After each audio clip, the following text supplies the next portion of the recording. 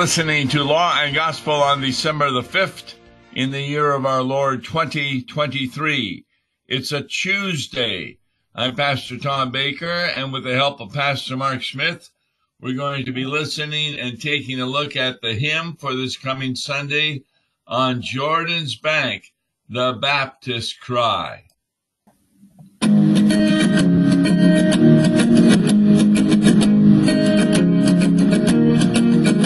On Jordan's bank, the Baptist cry announces that the Lord is nigh. Awake and hearken, for he brings glad tidings of the King of Kings.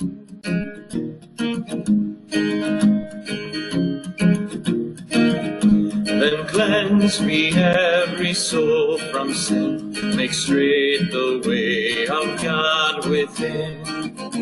Prepare we in our hearts a home, where such a mighty guest may come.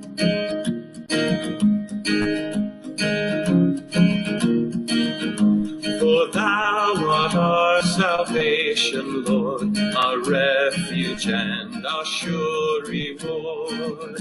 Shine forth and let the light restore our souls to heavenly grace once more. And that is 3 verses of On Jordan's Bank, the Baptist Cry. This hymn from the 18th century is different than most hymns from the 18th century. They were either written in English or translated from the German, but this hymn is an exception.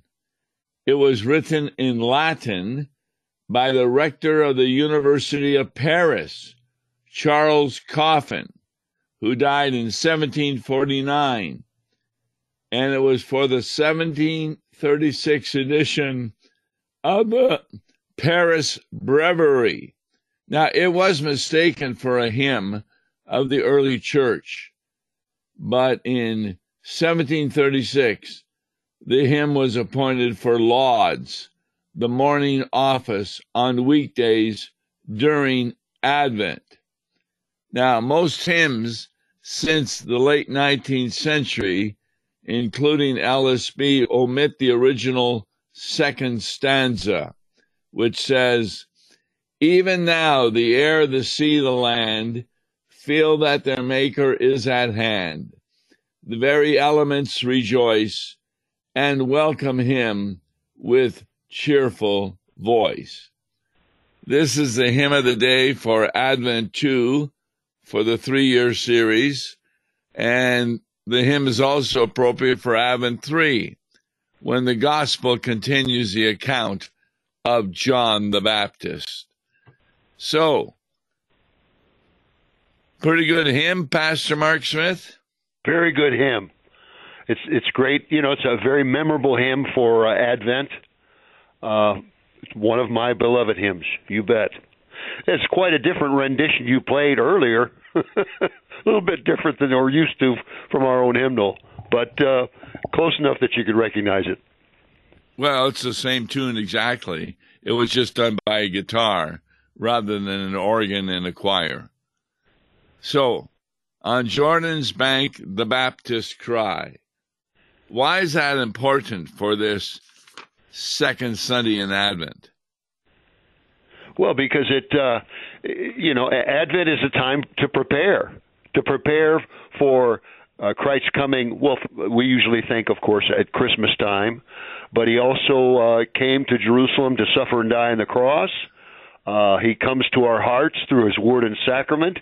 And, of course, we don't want to forget that he's going to come again on the last day. We want to be greatly prepared for that, too. What's the gospel for this Sunday? You know, that's a good question. I haven't checked it out yet. Tom, I'm not preaching this Sunday. The beginning of the gospel of Jesus Christ, the Son of God, as it is written in Isaiah the prophet, "Behold, I send my messenger before your face, who will prepare your way. The voice of one crying in the wilderness, prepare the way of the Lord, make his paths straight. Who's this messenger preparing the way? John the Baptist, of course. Exactly. I think that's the same passage that's given at the bottom of the page in the hymnal. Did you say Matthew 3? No, Mark 1. Oh, Mark 1. Okay, that's the Mark parallel passage in Mark. Yeah, and that's not even at the bottom of the page. No. And then, of course, the most important to back this up is the Old Testament reading from Isaiah 40. Comfort, comfort my people. Speak tenderly to Jerusalem. A voice cries in the wilderness, prepare the way of the Lord. Make straight in the streets a highway for your God. Now that's theologically really important. What does it mean to make straight the highway for God? To prepare. To prepare for him to enter our hearts again through the word and sacrament. And what is the ministry of John the Baptist? He's the forerunner of the Christ. And he says, every valley shall be lifted up and every mountain shall be made low. Yeah, that's What's law that and talking gospel. About? Law and gospel, right? Well, just the law. Okay. Every valley shall be lifted up. Those who are depressed over their sins shall be lifted up. That's and the every gospel. mountain shall be made low is referring, of course, to those who are so prideful, like That's the Pharisees. So it's only the law here. Only the law. You don't think he's talking about the gospel? Every valley shall be lifted up? Right. It's not done by the gospel. It's done by the law. Well, that's why every sermon. If you're in the dumps, if you're feeling low, and there's a lot of hurting people out there, Tom. We have to remember that at church as preachers, there's a lot of hurting people come out, and they come to have their hurts assuaged and mended and healed, and the gospel is what really does that for them. It lifts them up. But that's not the work of John the Baptist. Well, he's telling us about the law and gospel that will come through the gospel of Jesus Christ. But not in his message, what he's preaching.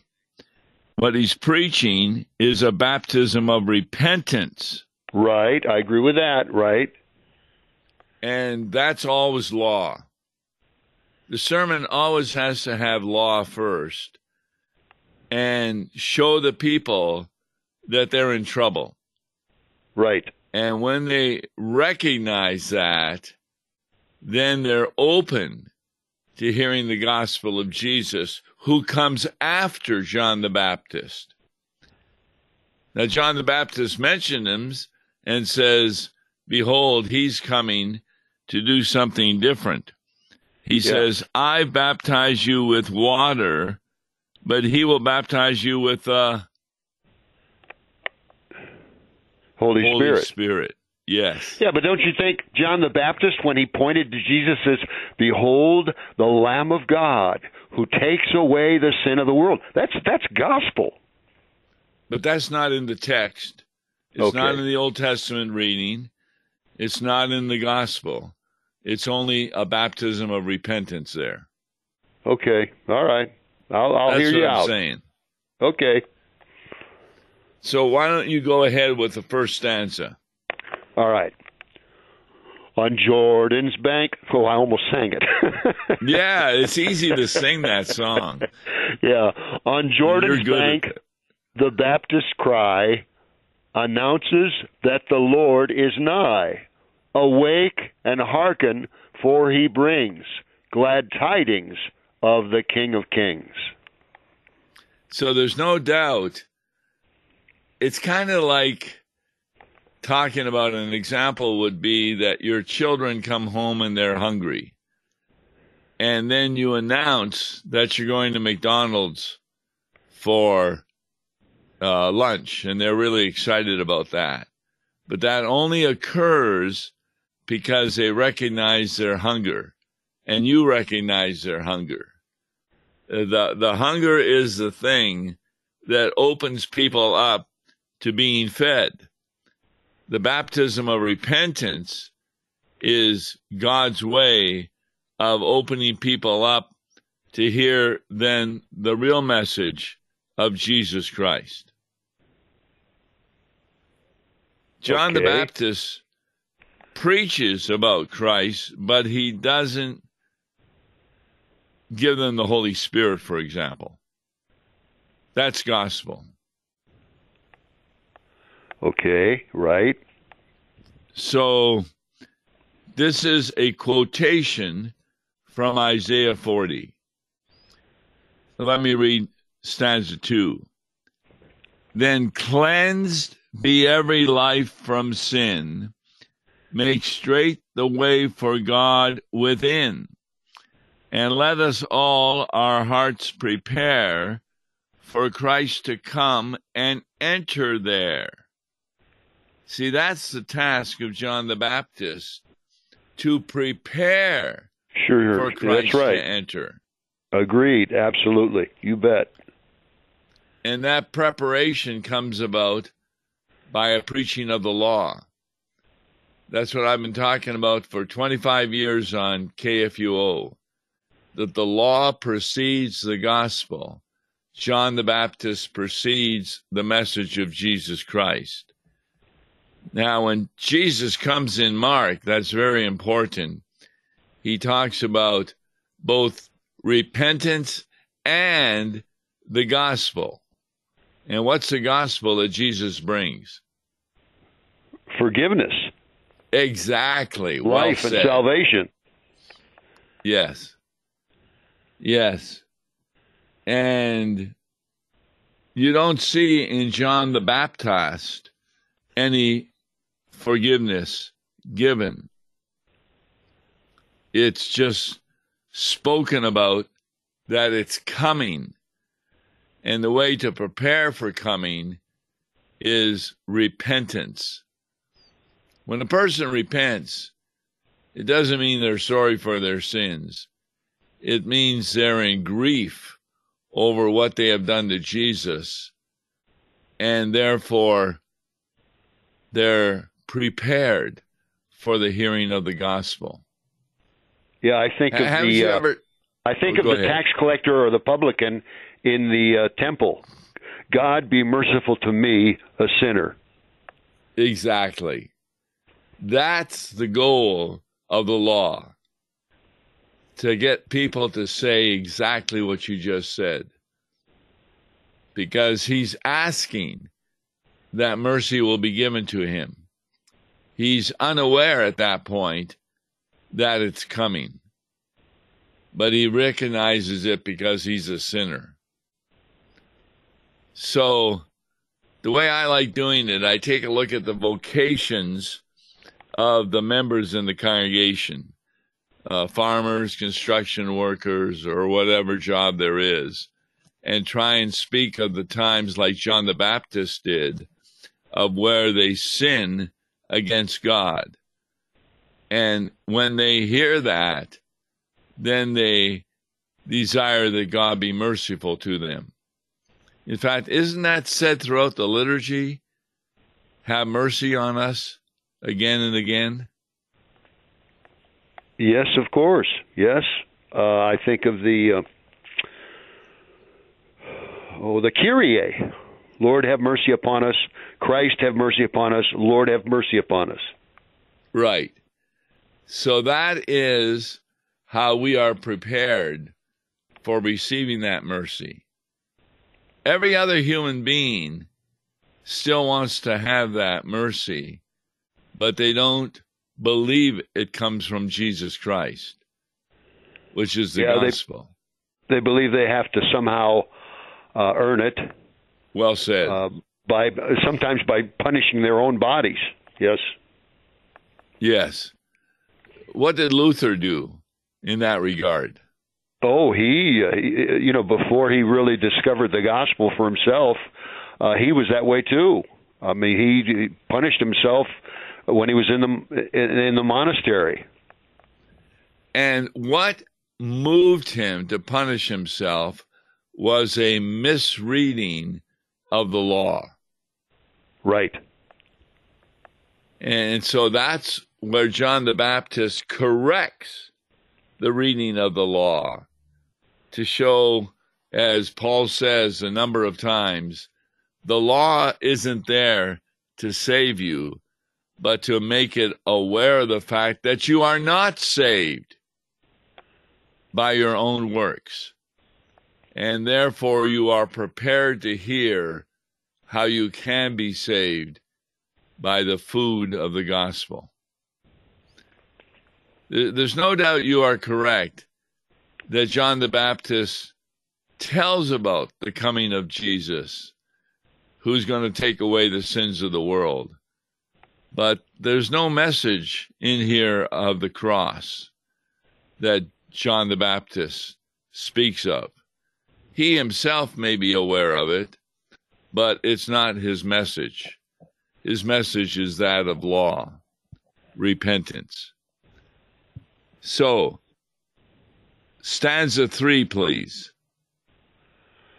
We hail thee as our Savior, Lord, our refuge and our great reward. Without thy grace, we waste away like flowers that wither and decay. Now, that is really an interesting statement, that we kind of waste away like flowers that simply decay. That is the result of hearing not the gospel, but the law. Right. And that's what you want people to get to, that apart from Jesus, they will waste away. And that is the message of John the Baptist. But his preaching is a preaching of the law to get people to that point, that they believe that they will waste away like flowers. And you really did a good quotation from that individual at the temple, "Be merciful to me, O Lord." And remember that's found also in chapter 9 with the man born blind. He receives sight, but he still doesn't know who Jesus is. Yes. And he goes to him and says, "How can I get to know him?" And Jesus says, "I am he." Yes. And therefore he then trusts Jesus for the forgiveness of sins and gets kicked out of the synagogue. That's interesting. All right, I'll read stanza 4. Lay on the sick thy healing hand, and make the fallen strong to stand. Show us the glory of thy face, till beauty springs in every place. Now, who is that referring to? To lay on the sick thy healing hand. That's referring, of course, to Christ, his healing of ministry, which took place when he came. He not only healed people of diseases, he also cast out demons right and left. Yes.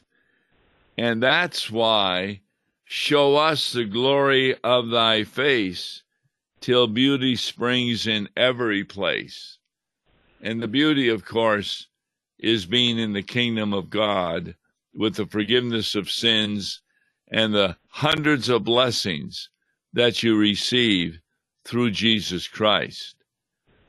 So this is really important during Advent, and you already mentioned this, that Advent is a time when we are to be prepared for the coming of Jesus, but we do not get prepared on our own. The preparation occurs because of a proper hearing of the law, where we get to the point, God, be merciful to me. And then Jesus proclaims the gospel. And John the Baptist does tell about that's going to be happening. But it's not as clear as when Jesus comes and speaks of the gospel himself. That's what verse 4 is all about. So John prepares for the coming of Jesus. Verse 4 is Jesus coming. So if you'll read stanza 5. Okay. All praise, eternal Son, to thee, whose advent sets thy people free, whom with the Father we adore, and Holy Spirit evermore. That's, of course, a doxological verse. In the hymnal, it places a triangle before the 5th stanza. And, of course, we're invited as a congregation to stand for that stanza. That's right. Does your congregation automatically stand, or does the organ have to do something to get them to stand? I think more and more congregations, congregations more and more understand that thanks to that triangle. I think one of the best things about our hymnal is that triangle before those doxological verses. And I think most people are alert to the point where, we stand for this stanza. I think you're really correct there. I am working with 2 congregations that use the old hymnal. Uh-huh. And there is no triangle. Yeah, yeah. But on a verse like this, they seem to recognize it's Trinitarian, and they stand automatically. Yeah. Now, sometimes only 3 or 4 people stand, and then the rest seeing them standing and realize that we give praise to the eternal Son, whose advent sets thy people free. Yeah. And what is the advent of the Son? The advent of the Son is him coming to earth, and particularly for the primary purpose of going to the cross for all of us to atone sinful man. Yes. I always like to say there's, as you said, the advent of the Bethlehem stable, the advent of him coming on the last day. There's also the advent of him going into Jerusalem, Palm Sunday. But also, it's an advent when he comes into your heart. Right, through his means of grace, the word and sacrament. That's right. And that's where we receive the Holy Spirit. Now, the Holy Spirit was also given to the Old Testament believers. Remember Abraham? He was given a promise. How did he respond to the promise? He believed God, he believed the promise, and God reckoned it unto him as righteousness. He was saved by faith, believing in the promise of a Savior. Yes, well said. And he did not have any children at that time. And so God had to tell him that Isaac was going to be born, and from Isaac would come a whole fellowship of believers that were more numerable than the sands on the seashore and the stars in the heaven. And even though he and Sarah were way past childbearing age, Abraham believed the promise of God. When he believed the promise of God, did he stop from sinning? No, he, we, as it says in the scripture, we daily sin much, and deserve nothing but punishment, really. But and we still say that where in the sin liturgy. did abound, Tom, where sin did abound, God's grace did much more abound. And how do we get to tell people that sin does abound? By a preaching of the through the law. Preaching the law. Yes. Exactly. And that's bad news.